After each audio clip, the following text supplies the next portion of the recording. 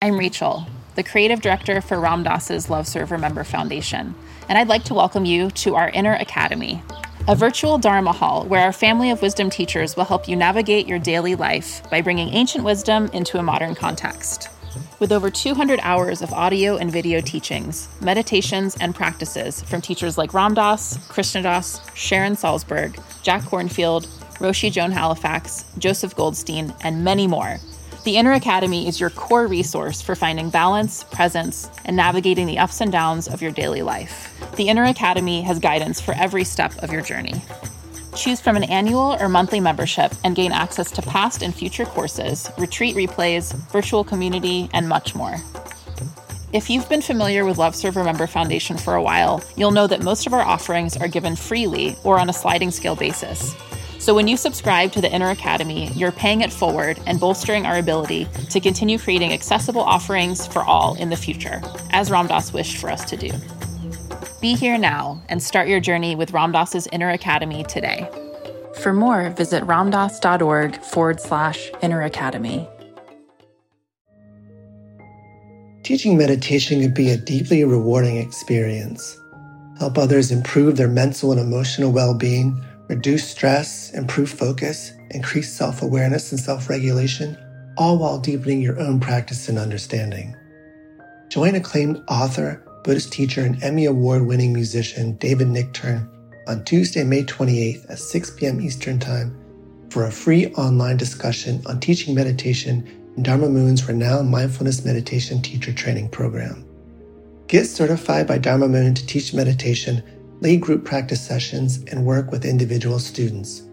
Visit dharmamoon.com/BeHereNow for more info and to reserve your spot for the free online event with David Nichtern on May 28th. Worried about letting someone else pick out the perfect avocado for your perfect impress them on the third date guacamole? Well, good thing Instacart shoppers are as picky as you are. They find ripe avocados like it's their guac on the line. They are milk expiration date detectives. They bag eggs like the 12 precious pieces of cargo they are. So let Instacart shoppers overthink your groceries so that you can overthink what you'll wear on that third date. Download the Instacart app today to get free delivery on your first 3 orders, while supplies last. Minimum $10 per order. Additional terms apply.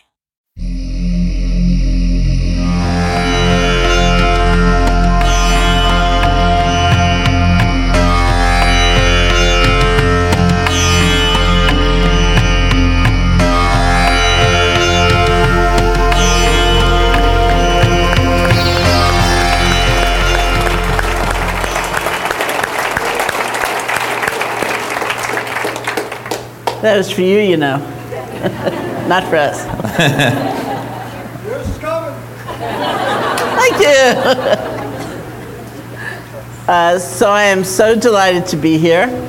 Congressman Ryan, otherwise known as Tim, are going to speak just a little bit, and then we're going to move on to hearing from you, and we'll just have some discussion and dialogue, which I think will be tremendous. So I have been practicing since January 7th, 1971. I find those numbers really alarming when you actually count, you know. It's a lot of numbers.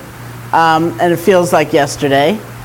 I came back from India where I'd gone to learn meditation, because one sort of had to in those days, right? And I came back in 1974 as a teacher because my own teacher had told me to teach. So I did it like the old-fashioned way, you know. And in those days, of course, as many of you know, I'd be at a party or some social situation and somebody would say to me, "What do you do?" As we do. And I'd say, "I teach meditation." And they'd kind of go, "Oh." Like, that's a little strange. Or every once in a while somebody would say to me, "Did you meet the Beatles when you were over there?" I'd say, "No, sadly they went when I was in high school." And now, all these years later, which in a way is like a breath, it's a moment in time, right? It seems like a lot of years from one perspective, and it's nothing in the history of a tradition or a lineage, something like that. So this 3 breaths later, 45 years later, 40 years later, the most common response I get if I say I'm teaching meditation is, I'm so stressed out. I could use some of that. And occasionally I hear, oh, my partner should really meet me. That'd be really good thing,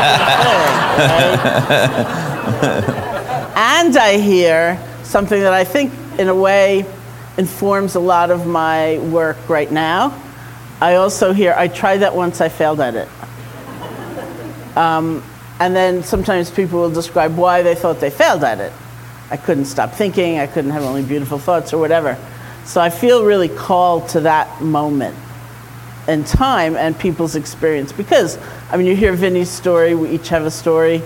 You know, when access to these methods was much more rare, you had to have a mighty motivation to find them, which usually meant a lot of suffering of one kind or another. And so, you know, I went to India at the age of 18. I'd never even been to California before, you know, and it was like I had to find something. And so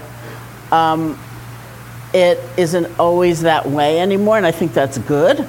I think access should be, personally, I think it should be universal. I think that the best teachers, the best teachings should be available to everybody, should they choose to use them, whether that's in person or through an app or whatever it is. I think access should be totally available. And then I think that people may need a lot more encouragement because that driving motivation may not be exactly the same level of intensity. And so we need to help one another in understanding the possibilities in these techniques. And I was really happy in seeing the title of this panel,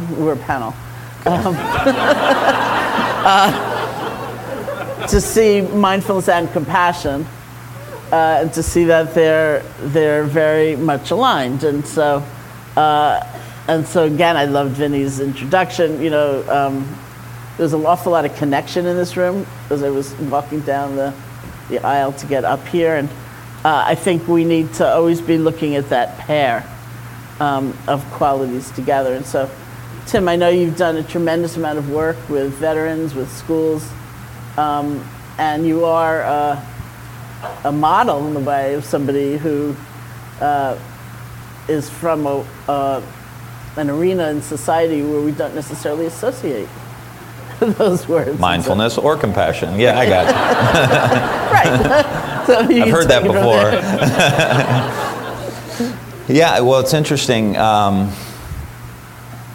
So when I had my first experience with on a 5-day retreat with Jon Kabat-Zinn, one of my immediate thoughts, because I was a congressman at the time, was how do you transfer this approach into our schools, into our healthcare system, all of the vets that were coming back. This was 2008, so all the vets that were coming back at that point from the war. How do you transfer this practice that was so profound of an experience for me into the broader society? And how do you, because, you know, really the first thought I had was, why didn't someone teach me this when I was like 5? Would have saved me a heck of a lot of heartache over the years. And so the schools, the healthcare, and all the rest. And I just think when you look at where our society is today, with the technology, with the income inequality, with the just mass amounts of information that are coming our way, regardless of what profession you're in, how difficult it is to raise kids in that environment and all the rest. It's not 1920. It's not 1900. It's not the 1800s where most people lived on farms. Most of the day was quiet. You would maybe turn on the radio. You know, there wasn't TV, or if there was, it was, you know, here or there. Not even, hard to imagine, not even broadcasted 24 hours a day, 7 days a week. So as our society changes, we need to change. And I think this is really a cool kind of intersection of, in 1971, where you were and what you did, and how you and others have brought this along and how society has shifted. And so here we are going to conferences like this trying to figure out, okay, how do we kind of integrate these two things and really teach people how to be in the world that we are now living in. And I think as a country, if we still are, I know it doesn't always come off this way if you're watching TV, but we are still the country that most of the world looks to for safety, security, resources, if there's a natural disaster. It's not saying we're better than anyone else, but we are relied upon for a good deal of responsibility in the world.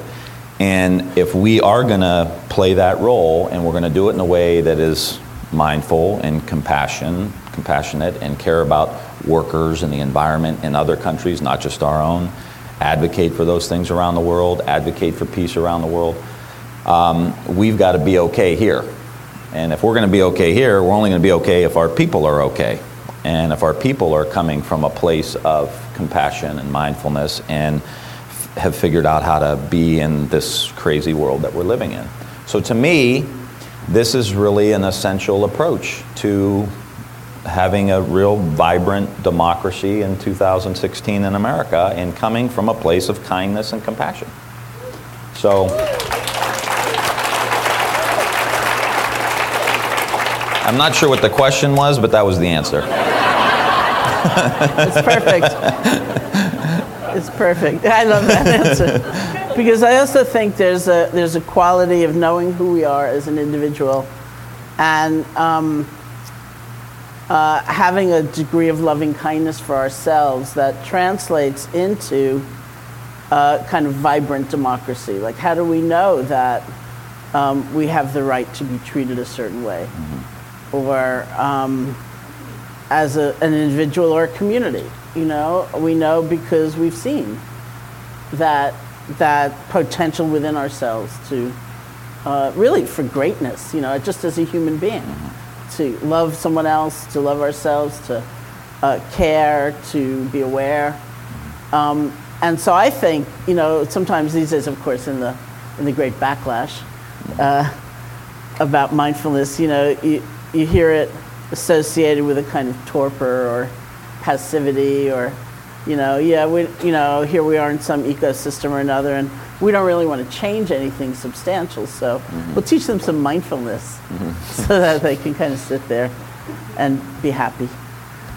Anyway, and I think it's the opposite. Right. I think it's really like it's a very assertive quality, because you really do understand things differently, and about yourself, and about how connected we all are, and about the nature of happiness, that maybe it doesn't come from what we've always been taught.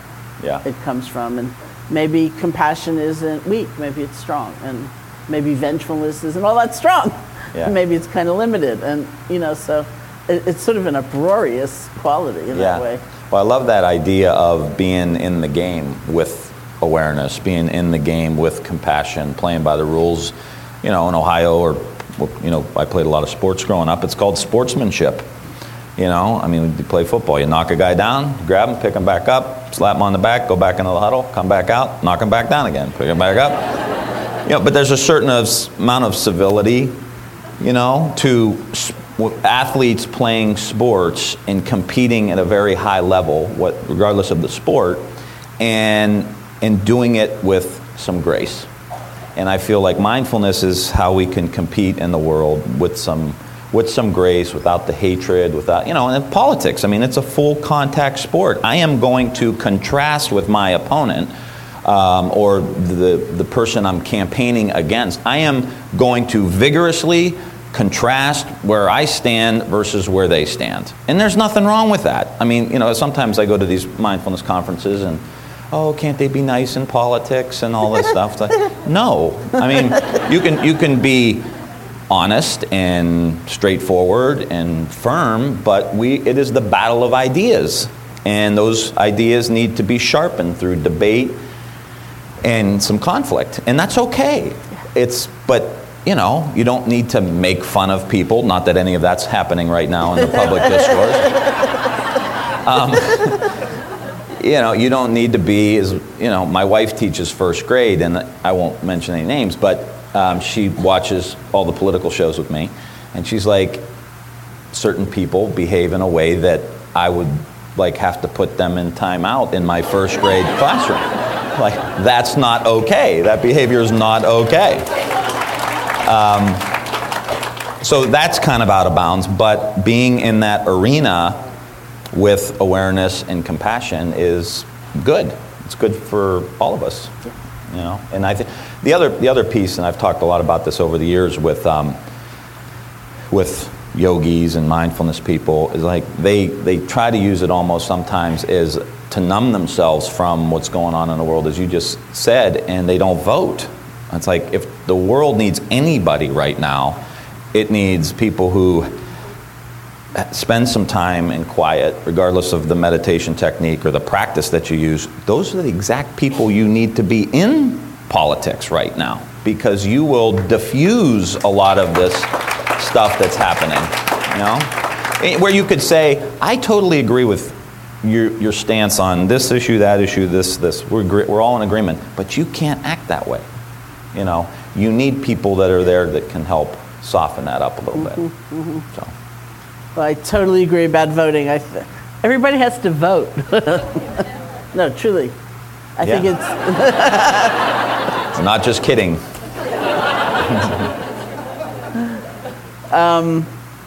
But it's part of being connected. There was an article in the New York Times I read a couple months back, and it was about people that are... it was about not voting. And it went a little deeper than that. It was the people who don't vote, they also don't go to church, and many times this is a poverty issue. They don't go to church, they don't have a car, don't have a driver's license. They're disconnected in every way from everything. And as political operations, we try to go out and say, well, we'll just register these people to vote. Well, that's great. You're going to register them to vote. They're still not going to go vote if they don't feel somehow connected to their community, their church, their neighborhood, their family, their kids' future prospects, their future prospects. If you're disconnected, I'm registered, but only 50% of people who are registered to vote actually vote. If that. So it's more, and that's why I think what we're doing here is so important, because it's about being connected to each other. And, Benny makes us hug each other, It's like, if you didn't want to be connected, you are. When Sharon said, it feels very connected, I'm like, we're physically connected in here because of Benny. But it's important to think of it in the way of actually just being connected on all these different levels. Yeah. Before I get off the voting train, which I promise I will, I also know people who don't vote because they think the results will not affect them. And it's almost like it's a very privileged stance, whereas I say to them, who will affect that person who needs minimum wage to go up. There are people in this world that we are disconnected from, totally. Who are tremendously influenced by who their representative is, and or their state senator or somebody like that. And so I think part of really deepening an understanding of who we are is deepening an understanding of who we are collectively, and that there is a kind of connection between all of us that we need to be responsive to. And that's loving kindness, in feeling tone, and that's action of various kinds in life. So, okay, now we'll get off the train. Now you're going to announce your candidacy. Now I'm going to announce my candidacy. Not only do you need to vote, you need to vote for me. Anybody a Massachusetts resident, which I am? I think we're at such an interesting time where we literally are creating a new way of operating, because things are moving so quickly, whether it's technology, the economy, globalization, all of these things are continuing to happen. And where I come from, we're very nostalgic about the old manufacturing jobs. One of the big steel mills coming back to Youngstown, Ohio, and hiring 20,000 people. And there's a real nostalgia for that. And I try to gently remind people, those weren't always good jobs. Those were there's a steel museum in Youngstown where I represent. Those are dangerous jobs. People get killed, people get hurt, they'd work 7 days a week. It was dirty lifestyles. Until public policy changed and had a 40-hour work week, an 8-hour work day, and unions came along and made it safer, and OSHA and all this stuff. So the public policy changed. So here we are now in a new era where they say millennials, who will make up about 50 to 60% of the workforce in the next 5 years. So they will move out of your basement if they're in there now. Maybe. Let's hope. That's why I'm more. I got a 13-year-old and a 12-year-old. I got to get this done before they're 18. So I've got a lot of work to do. But they're going to have like 30 to 35 jobs throughout the course of their lifetime. Wow. So we have to create an economy in order to be compassionate to them in the world they're going to live in, to have portable health care, portable pensions, nimble job training, so that they can, not to get too much in the policy stuff, but so that they can move from these jobs and quickly get retrained and off they go to the next thing. So we need to create that. But you can't be creative if you're constantly in your head with old habits. That's right. If you don't take any time to tap into our innate creativity that we have, and that is in the present moment. It's not rehashing the same ideas that we've had the last 30 or 40 years. It's about creating. So to me, it's a really exciting time, and if you put the quiet time piece into it, that to me is the only way we're really going to be able to tap into what is best in us and be able to create the kind of world that we want. But it comes from the inside out, not the outside in. Yeah, that's fantastic. Yeah. If I lived Will in you Ohio, vote for me? I would vote for you. Okay, good. But well, I'm done here. I don't live in Ohio. I did. I picked up my vote. I'm out. As you know, in 2008, I Yeah. did a lot of voter registration in Ohio. Yeah, in Cincinnati, right? Yeah, in Cincinnati. Yeah. So I may be back. If anybody wants to come to Ohio in the fall. I may be back. Tell me, that was really beautiful, and I think it's so true, and it's why something like quiet time in school is just a chance for kids to get used to that kind of inner refuge. Yeah. And creativity coming from inside is so important. It's so valuable, and it's valuable across the age spectrum. But yeah, it's so especially fun. beautiful maybe in schools. It's fun to watch this get adapted to curriculum, and I agree with Benny. We're not here just to sell things, but it is fun to watch teachers learn. Teachers incorporate quiet time. They start to embody the practice. They begin to transfer it to the kids. We have a school, we were working with Linda Lantieri and others, and 5 years ago, we used to have earmarks in Congress that are supposed to be really bad, but I liked them, where you would earmark money for your congressional district for certain programs, and we did a program of social and emotional learning with a mindfulness component in Warren City Schools. So Warren is an old industrial town just kind of north of Youngstown, south of Cleveland, and tough schools. We implemented it 5 years ago. I had the superintendent run some numbers about a month ago. 5 years ago when it started, K through 3, there were 215 out-of-school suspensions in this school district. As of last month, after 5 years of this being implemented, 14 this year. Wow. As far as this year goes. And, part of this, the practice is seeing how things fit together, see how things are integrated, and so we have a group that wants to fix the neighborhoods and this and that, and I always, and became more clear to me is that you're never going to fix the neighborhoods if you don't fix the schools. Yeah, you need to knock down the dilapidated homes. Well, let's put up some urban gardens. Let's get kids growing things instead of destroying things. I'm all for that, but if you don't change the schools and the kids that are, where you got them for 8 hours, and teach them how to self-regulate, and teach them how to balance their own emotions, teach them how to have some quiet time, take some deep breaths, you're not going to change the neighborhoods, no matter how many gardens you plant. And so it all has to all come together in a way And again, I think when you look at the millennials, how exciting it would be if we had a national program that we're knocking down dilapidated homes, put up urban farms, growing food, paying people to do it, veterans coming back, which is really therapeutic for a lot of these vets who are coming back, to grow food. You reduce your environmental footprint, you're bringing a real renaissance to older urban towns. You have kids participating, eating healthy food in food deserts. It's like, this is not that hard, you know? I mean, it's hard to get it done, but it's like the ideas are there. But it should be exciting for America to say, okay, we're going to figure out, as Americans, how to solve these problems with compassion, with awareness, with seeing how things are interconnected.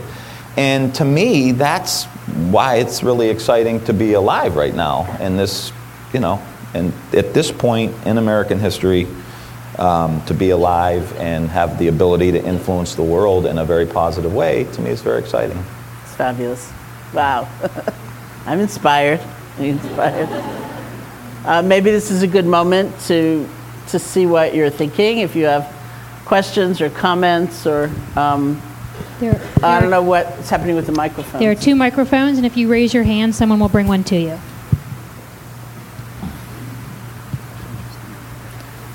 And it's a little hard for us to see, or at least for me to see with these lights. So you're going to have to choose people and give them the microphones, okay? Okay. You can hear me? Can you hold it a little closer? Hello? Okay, good. Congressman, it's just such a pleasure to hear you talk about social and emotional learning. I know that you were instrumental in getting some language included in the ESEA bill this past authorization. So getting that in there, I think, is really essential for everyone to know, because this actually authorizes local communities to be able to use federal dollars for these programs. So you can now go to your school boards and you can go to your communities and get them done. So I want to commend you for that. And I want to just ask you maybe to talk a little bit about how proving in the schools that these programs work will open up new doors for other, compassion-based programs that do not have research attached to them, so they can get an authorization, like you did with SEL. You were limited to SEL when I believe that there was a movement to try and do more compassion-focused programs. So, that's my question, but it's more just a... Well, so just to give you a little snapshot of what she was mentioning, so there's funding that goes by formula to local communities, Title I, for example, based on poverty rates, size of your community, school district, and you get money and you get to hire teachers. Pretty much you have a lot of control over that. So in the last, what's called a reauthorization of the Elementary and Secondary Education Act, we were able to consolidate programs and get this money, another program, back to local communities, local school districts. And we were able to write the language that social and emotional learning and what it does would be able to access this money. So it gives local communities, local school districts the opportunity to use funding to promote and implement social and emotional learning, which I think is really cool. So this is a great day for us as a community to be able to ramp this up. The compassion, you've got to have the research. You can't show up with crystals and say this is going to transform our classroom, and every classroom needs to have crystals in it.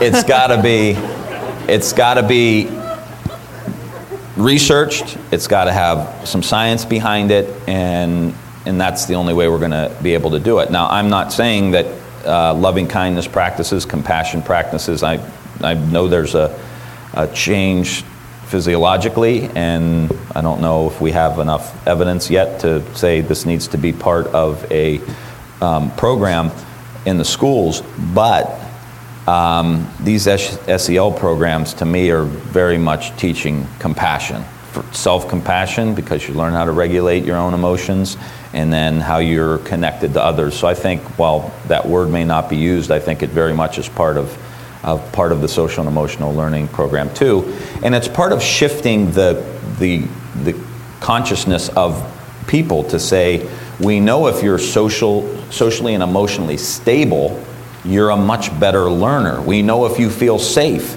you're a much better learner. That is not breaking news. I mean, that's like a no-brainer. And so, again, things have changed so much. Families have changed so much. Communities have changed so much. The country has changed so much. The economy has changed so much that we now have to teach this. So, okay, we can complain, oh my God, these parents are not raising their kids, and that. We can complain about it, or we can just do it. We now know that we have the capability to do it. Now let's just do it. Mm-hmm. So, thank you, though.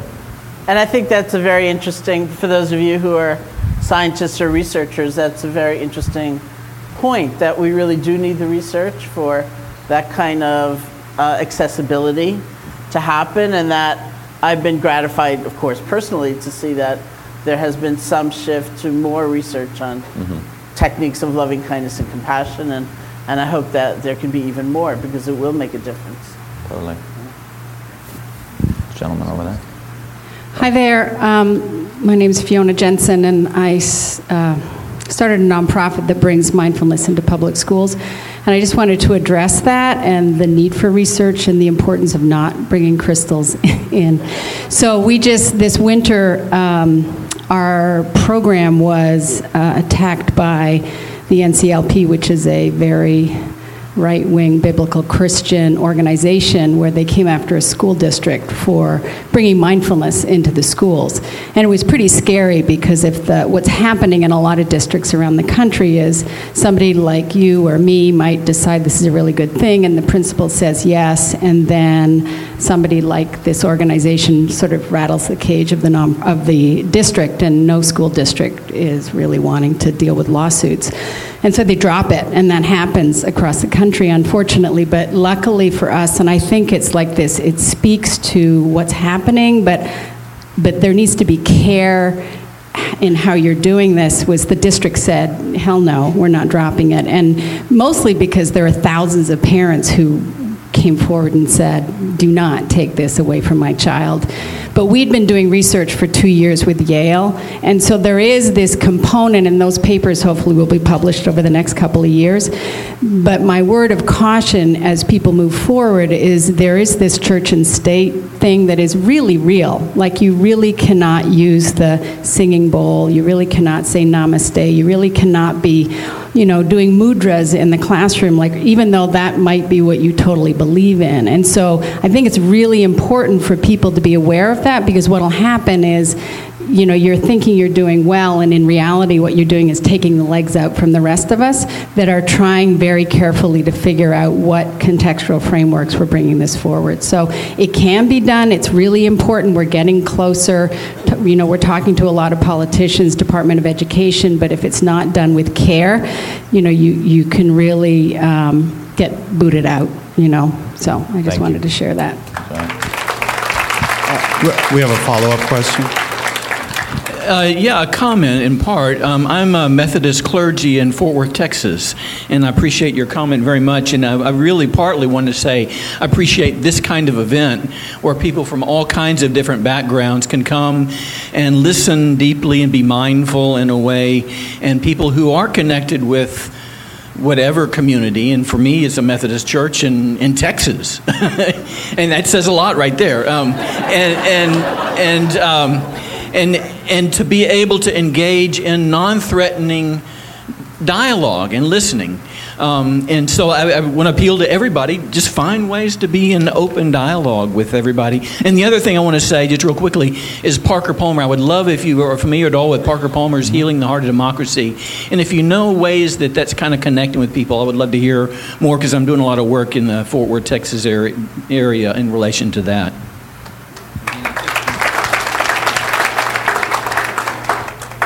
I'm very familiar with Parker, but I don't know if it's caught on outside of our world just yet, but he's a pioneer, without any question. I got a question way over here. I'm sorry. Y'all can see me over here? Way over here to the stage right. There you are. Thank you. Congressman Ryan, as you've expressed, as the consciousness of the community grows, you expressed this earlier in your comments, that the leadership becomes more conscious because people vote for more conscious leaders. So my question to you is, have you seen any quirky things that you might not have seen 10 years ago that just are signs of a shifting paradigm, like Rockefeller divesting from dirty energy? Or is there anything that you can share with us, an anecdote of any sort? No, actually. Still waiting. What about Parliament? Well, you know, I have a candidate in the presidential election, and I don't like to politicize these events at all, but I will say to have a major candidate from a major political party stand up and say from a podium on numerous occasions that we need more love and kindness in the world, to me is a beautiful thing. So that, to me, is very appealing, to say that you can be strong and you can be tough, but at the end of the day, you know, sometimes loving someone is being tough. Mm-hmm. Telling them the truth may be tough. Mm-hmm. My wife tells me the truth sometimes. I don't always want to hear it, but she says it's out of love, so I believe her. Yeah. But I think someone saying that in 2016 is a shift. It's a shift. Great. That's great. Question here. Hi, I'm Maureen. I'm actually from Niles, Ohio. What? Yes. So, and I'm a part-time faculty. That's my hometown. Yes. Back home. Yeah. So, oh my God. I'm very happy to be here, but I'm part-time faculty at YSU, at Youngstown State University, and I'm teaching practical meditation and mindfulness for veterans and mindfulness for non-veterans. And are you working with Jen Pintar? Yes. Okay. That's the chair of the department I'm in. Great. So I just want to say thank you for talking about voting, because I feel it's an obligation for me to share this information with the students, and I think they feel really weird coming in and their meditation instructor saying, you know, today we're going to talk about voting. Yeah. But I want them to, you know, come from a place of love, knowledge, and not from a place of fear or being scared. So I just wanted to thank you for bringing that up and making me feel a little more comfortable. And I also want to say, Sharon, I'm very grateful for you too. I require your book, Real Happiness, in my mindfulness classes. So thank you both for doing what you're doing. Thank you. That's great. That's great. Miles Ohio. Well, if I could just say, part of talking about politics while you're incorporating mindfulness, I think is really important, because it's almost like teaching bullying in the social and emotional learning in the younger grades. They act out a bullying scenario. Who's the victim? Who's the bully? Who's the bystander? And then, okay, we're going to talk about how this goes down. So when it actually goes down, you can see what comes up in you, how to regulate in the field of battle, so to speak. And I think it's the same with politics. And so if we taught, you know, some kind of quiet time in our political science courses, maybe there would be half a beat that people would wait before they judged a comment, a reactive judgment based on what the other side said, because they're the other side and they're the other team, and so So I think that's brilliant to have that incorporated in that. So great job. Hi. So glad to see you all. This morning has meant a lot to me, and starting with Vinny saying about or Mo, I don't remember who it was, but about all of us coming into the room, but also bringing all of us, that there's been some things that you all have said that have helped me come to a term that I've never used for myself before, which would be sort of an inner democracy, connecting more with myself, and this idea that maybe as I try to navigate and accept and witness and observe and act out of my awareness of all these dark parts of myself, that we could even kind of help children think about that as voting. I mean, I'm having to kind of get all that information and decide what I'm going to do with it. Make a choice. And make a choice, Yeah. yes. And I think that being able to talk about that might help kind of a sense of connection, both with themselves, others, and this process that is so challenging that you're talking about, of refining and going to battle and yet doing it as wholesomely as possible. So thank you both for what you're trying to do for all of us by raising conversation about Thank this. you. Great. Someone needs to write a book. Maybe it's you, Sharon. You write a lot of books. The Inner Democracy. I heard that. I took that in. Somebody Inner steal that Democracy. idea. Book title. Capitalize on it. We are Americans here, for God's sake. I took that in. Okay. So, yeah. I have two questions. One, I've often wondered what teachers say to kids when kids call names on the playground, and they say, "Well, I see name calling done by the people on TV, and these guys or debaters doing it." Let's say you're running a debate class in the high school level. So that was one question, and the second question is, when do you think mindfulness is going to be more mainstream? I mean, when I tell people that I'm just on a mindful journey myself, and it's saving my life, and it's helping me. And when I tell people mindfulness, they think I'm a hippie. And Are you? I don't think many people would call me that, but to be honest, if that make me more mindful, I'm cool with that. Yeah, all right. Whatever works. But no, I'm from the software industry, so hardly. But I'm wondering when it will be mainstream, because I think we'll have a happier place. But I'm really curious about what do we say to our children? Luckily, my children are adults, but it's scary to think how parents have to deal with this. Thank you. Well, I mean, mainstream is a relative term. I understand what you're saying. Like, Dan Harris, who's an ABC newscaster who was going to be here but could not because of some news. I don't know what it was. But, and he said that. Something to do with the news. But he's a friend of mine, and we work together sometimes. He has an app based on his book, which was 10% Happier, and he says to us, "You people think you're so mainstream. You're not so mainstream." You know, so I always think of his voice. But of course, you have to think about where I'm coming from, you know, which is in 40 years. It is like a revolution from that point of view. And I don't have, you know, I'm not into proselytizing or insisting or holding this up as the panacea, as the answer to everything. I just think it changed my life, it saved my life, just as you said about you. And I always think of this little girl, I think she was in Ohio, in one of the schools where there was a mindfulness program. She was like maybe 5 years old. There was a news clip about her, and she said, "Mindfulness is the best thing in my life so far." And I thought, mine too. I'm a lot older than you.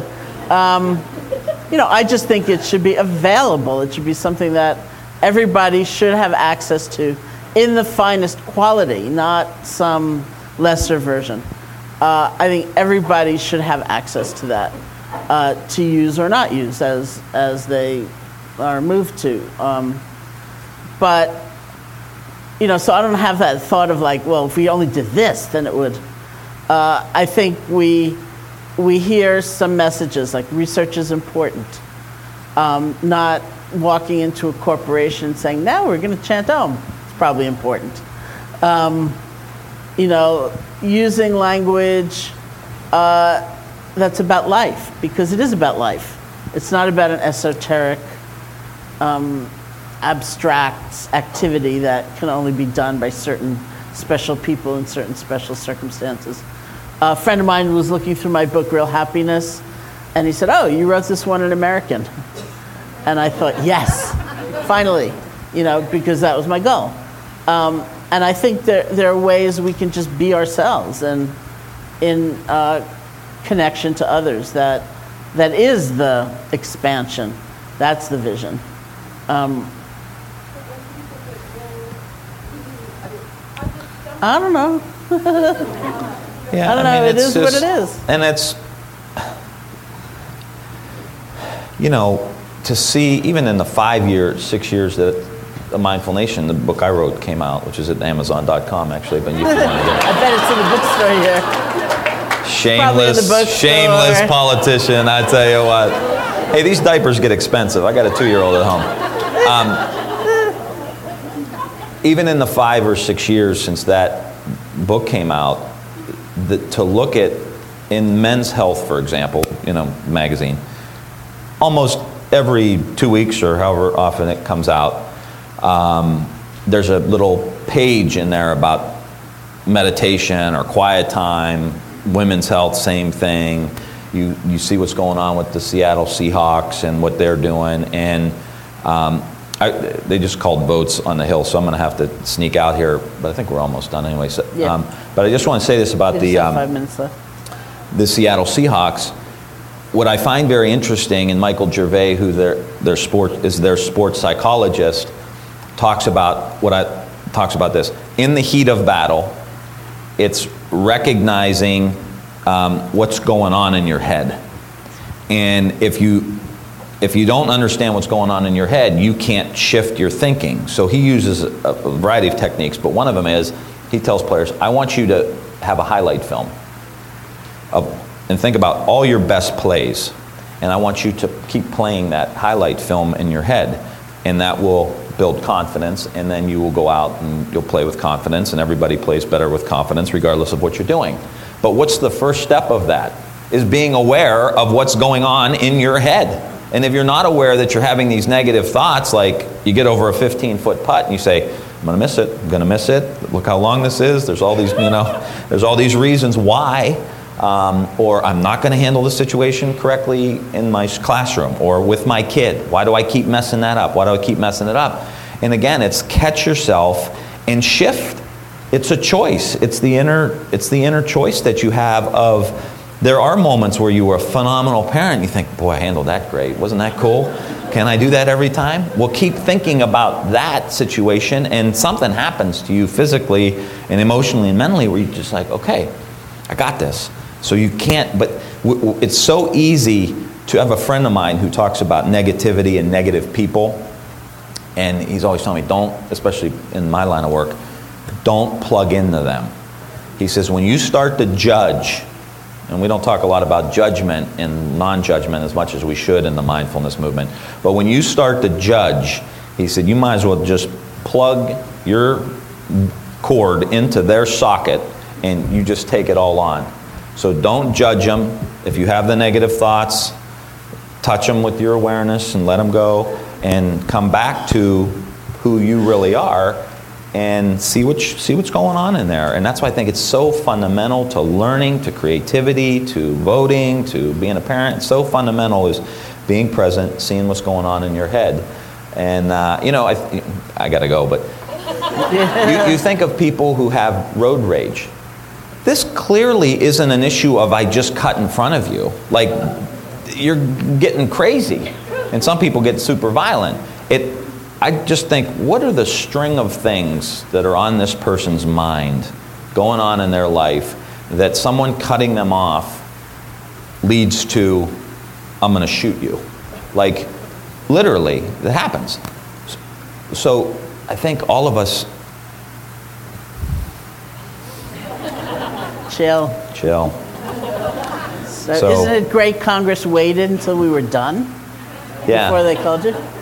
A sign of compassion She's by the United States Congress. We have 2 minutes left. So I can't. I do you really have time for one more? Yeah, I'm done. sorry. Okay. I really am sorry.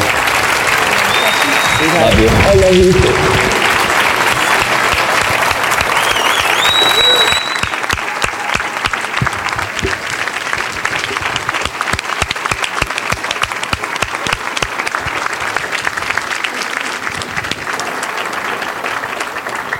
So we really are done. I think that was a miracle.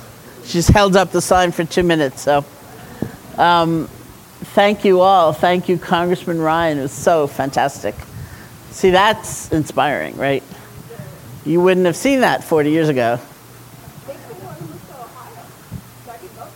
Well, we should all move to Ohio so we can vote for him, unless he runs for national office. We don't have to move, so it'd be a compassionate gesture. Okay, thank you all so much. It's a moment in time. I always think about how many people are here in this room, and it's extraordinary, and it's a beautiful, beautiful thing. And who knows what every connection and every conversation and is just onward leading. And so